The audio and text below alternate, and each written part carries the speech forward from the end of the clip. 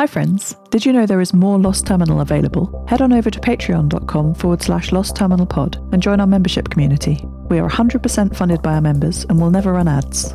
There are 4 bonus episodes available right now, as well as behind-the-scenes updates, free shirts, and even an extra Lost Terminal podcast. That would be lovely of you.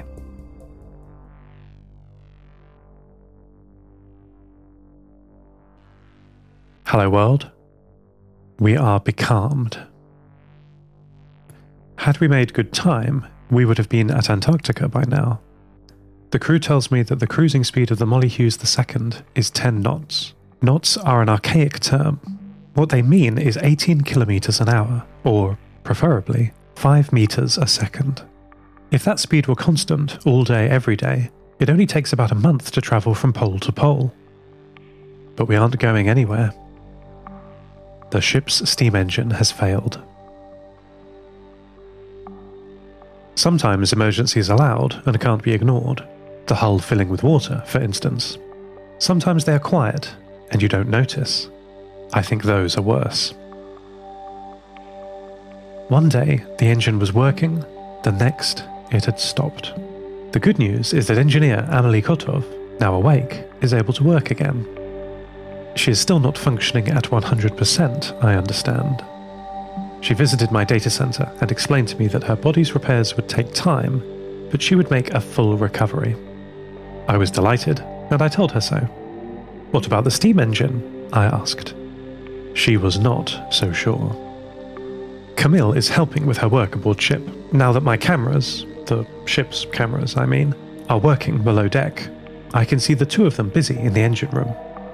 Camille is taking direction from Amelie, who is sitting in a chair with her notes, pointing out the tools he should be using. They're such a good team. After Amelie's accident, they are inseparable. They seem to go everywhere together. I believe they are walking hand in hand to make sure she doesn't fall again. That makes sense to me. Sadly, Amelie has declared the steam engine beyond reasonable repair. In her absence, the boiler overpressured and ruptured. She says if we happen across another high-pressure boiler, then we can replace it. But it is beyond our ability to repair with the tools on the ship. It's possible that her expertise could have corrected this earlier and averted disaster, but that was not an option for us. We are now underway on wind power alone. I'm trimming the sails as best I can, but the wind is not cooperating. We are becalmed.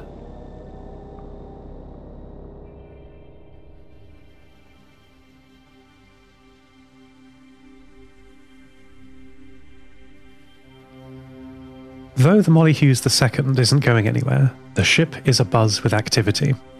The combination of Amelie's recovery, the sighting of the ghost ship, and the captain's newfound leadership has everyone working busily.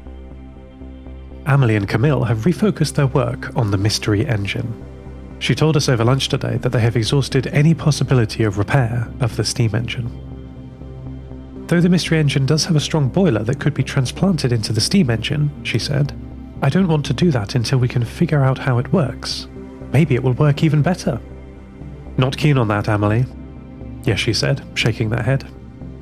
Let's not chase a dream when we could have the old engine working again. Focus your efforts on fixing the steam engine, please. Amelie looked around the room for support. No one spoke. Camille had crossed his arms in front of him, but was nodding in agreement with Yeshi. Yes, Captain, she said, reluctantly. In the hot sun of the afternoon, Maddie visited Linda Knorr on the roof garden of the ship. She had called up to Linda with some beeps and squawks from her loudspeaker, and then Linda carried her up. The garden is very impressive. Linda told Maddie and I, while tending to it, that she's organised it into half-metre squares, each containing a single crop. One might have red tomatoes, another some leafy green boys, all vital for supplementing the food stores on board. The view from the roof garden was impressive. Half of the roof is solar panels, the other half is given over to plants, both taking the energy of the sun and converting it into a more useful form. Maddie could see the captain's CWAP system, the combined water and power system, under the solar panels. There are large pipes snaking around under them. like a reverse radiator, taking heat away and being piped down into the pump room, where a self-contained distillation system produces fresh, drinkable water. Linda was particularly proud of what she called her 3 sisters planting method. She told us that if you plant corn, beans, and squash in the same spot, not only can they grow together, but they improve each other's environment and thrive. I understood her explanation because it wasn't too planty or plantish. It's a mechanical advantage. The corn provides a structure on which the beans can grow, and the squash loves the shade of the corn and covers the ground to discourage weeds, and the beans protect the corn in high wind. I have never seen these crops all in one place before. I asked her where she found these rare plants. She did not answer directly, only saying, "You know I'm from Svalbard, right?" Pavel Wader visited me in the data center that serves as my room. He asked me how I was. "Systems all operational," I replied. "Engines offline, sails deployed." He asked me if there was anything he could do to help. Perhaps he could alter the pattern or shape of the sails to work better. I told him he was very kind, but no clever sail would improve the lack of wind. Pavel lapsed into silence. I didn't want him to feel that he wasn't contributing to the work going on today. I feel that way all too often. I told him that there's always something useful to do, though. Even things that aren't productive work can be productive for you. What is important is that we keep building new things, keep improving ourselves, and helping our friends. He agreed, but seemed sullen still. I had an idea. I asked him if he would go over our route with me, as I'm not a very experienced sailor. He brightened up at that, and we talked about it. We agreed that from our current position off the coast of Alaska, we would sail south, through the string of islands created by the meeting of the Pacific and North American tectonic plates. Very likely this would be around the Aleutian Islands portion of the archipelago. Then, after taking in as much wood as we can, assuming we fix the engine, we travel on to Hawaii, then to Fiji and New Zealand. We then leave the South Pacific and continue southeast into the Southern Ocean, and finally, if we are all very lucky, arriving at McMurdo Station, or what's left of it, on Antarctica. This station is where my friend, Antarctica, named for the continent that she is the only living being on, hopefully will still be found.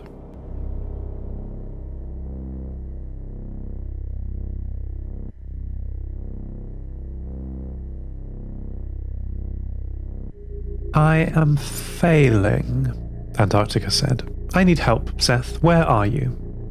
I told her we're coming. As fast as we possibly can, we're coming. Though that's not very speedy at the moment. "What is wrong?" I asked her. "Everything," Antarctica admitted. She launched into a tirade of problems, some big, some small, mostly things I already knew. Her wheels didn't work. The rubber tires designed primarily for snow had been shredded by the rocks that lay under the melted surface. Now, she informs me, there are a variety of creeping plants twisted around her wheels, further arresting her movement. I don't like the sound of that at all. But the plantish ingress doesn't stop there. She told me that though the lush plants have been very interesting to study, she had this really great sample that she found, 4577, but the plants growing around her seemed very interested to get inside her vehicle. "They've already broken many of my delicate exterior sensors," she said. "My soil sample scoop first was trapped, then completely removed by them." Very rude. This sounds like a nightmare. Plants and computers don't get along. They're okay while you're looking at them. They seem so innocent, not moving and quietly photosynthesizing. But if you get distracted, by the time you've looked at them again, they've grown their roots right through your circuits. They push through anything, steel or glass, they don't care. After the collapse, in every abandoned city it must have been the same. First, the humans left. Then the plants dismantled the buildings. Then the sun destroyed the plants. It's like the planet wants to forget about us. I can't say I blame it.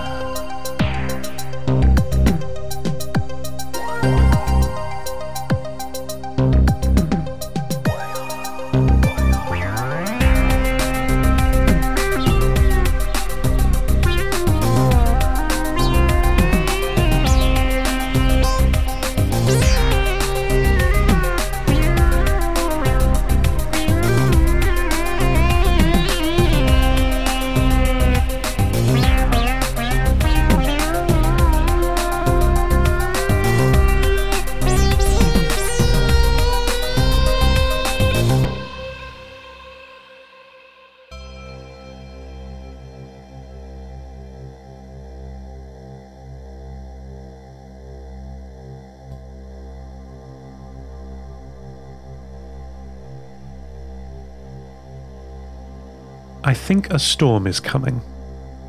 That would be welcome, actually. Of course, things tend to break or be lost during storms, but nothing serious. Not if care is taken, and we have enough notice, which we do. The sky is darkening despite the earliness of the day, and the wind is picking up. I've caught it in the sails and we're finally underway. After dinner, the crew voted on a proposal by the captain. In the aftermath of Amelie's fall, changes needed to be made. In such a big ship, when accidents happen, there is often no one around to help. That stops now, Captain Yeshi said. No one works alone, no one eats alone, we keep an eye on each other. You can work with who you like, and on what you like. Votes? The crew all raised their hands in gestures of agreement. To indicate my approval, Maddie raised her main camera as high as it would go. 20 centimeters is as high as it would go, but the captain nodded at Maddie in acknowledgement. Good. Thank you. Great. Yes, she said, seemingly unaccustomed to giving orders. And what should the initial pairs be? Amelie was sitting next to Camille, as she does every mealtime, I note. She put her hand on Camille's arm and looked with wide eyes at the captain. All right, you two. So Camille and Amelie are pair 1. How about Pavel and Linda for the second pair? The two nodded, smiling. Captain, what about you? Amelie asked. Everyone turned to Yeshi, who did not immediately answer. After 8 seconds, they pointed at Maddie and said, Seth and Maddie can keep an eye on me.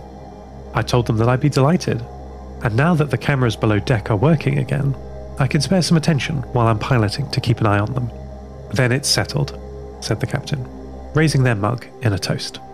While most people raised their cups in return, I noticed that Pavel did not. He remained silent. That night the seas were very rough. The storm had hit us, causing waves like mountains. I had stowed the sails beforehand. They would have been no use in such high winds. They'd likely to have been damaged, or to damage the ship if we weren't lucky. Though perhaps our luck is now changing. The wind is from the north, mostly, which is pushing us towards the equator. I've got the sails prepared for the moment the wind dies down to a safe level. There is a small weather station on the roof. Currently it's measuring 100% humidity, but that's because the ocean is throwing itself at us rather effectively. Temperature and wind speed are logged too. When the sky is clear, I'll connect to the ESA constellation in low Earth orbit and ask them what they see. It'll be nice to get warning of future storms. Talk to you when this all blows over. End transmission. Lost Terminal is written and produced by Namtel. Credits narrated by Lucy Stringer. Subscribe to the podcast on Spotify, iTunes, or your favourite network. For bonus content, seasonal gifts, and other perks, support us at patreon.com/Lost Terminal Pod. That would be lovely of you. Follow us on Twitter at Lost Terminal Pod, and check out the store at lostterminal.com for shirts, posters, and other merch. Keep a weather eye on the horizon. Look for silver linings in the black clouds. Lost Terminal will return next week.